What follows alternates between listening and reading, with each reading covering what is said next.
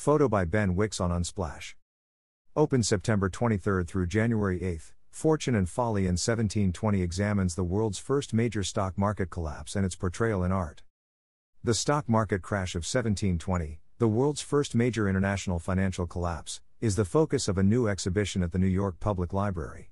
Opening Friday, September 23, at the Stephen A. Schwarzman Building, Fortune and Folly in 1720 highlights a trove of objects that both sensationalize and satirize a disaster whose repercussions still resonate today. In 1720, citizens flocked to the banking streets of Paris, London, and Amsterdam to speculate in new world trading companies, and by the close of that year, an unprecedented bull market culminated in an international financial crash. Orchestrated by the governments of France and England, and fueled by illusions of colonial wealth, these investment bonanzas, known as the South Sea and Mississippi bubbles, have become synonymous with the temptations of get-rich-quick schemes and the dangers of herd behavior. They also ushered in the mass circulation of banknotes, and with it, an avalanche of prints parodying the worthlessness of a paper economy. The works in the exhibition, all drawn from the library's collections, include caricatures from a Dutch volume known as The Great Mirror of Folly, Het grote tafereel der dwaasheid, that were published as the crisis was unfolding. Loaded with jokes, often of a scatological nature, The Great Mirror of Folly lifts the curtain on a farcical political theater starring caddish bankers, villainous seductresses, and duped investors. Offering tragicomic depictions of these and other characters, the prints hold up a mirror to our own age, with our increasingly complex monetary instruments and cycles of boom and bust. They also reflect on the intersections between art and money, reminding us that both are products of human imaginings. Fortune and Folly in 1720 is curated by Madeleine Vioun, the library's curator of the Print and Spencer collections, along with art history professors Meredith Martin, New York University, and Nina Dubin, University of Illinois Chicago.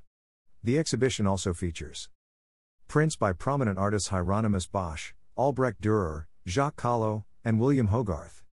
Embellished maps and other New World propaganda. Letters from famous speculators including Sir Isaac Newton. Related objects, among them a magic lantern and a French Revolutionary fan.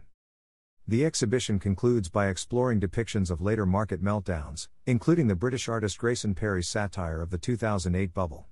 As Vioun observes, what better place to explore this story than New York City, a global capital of finance and art?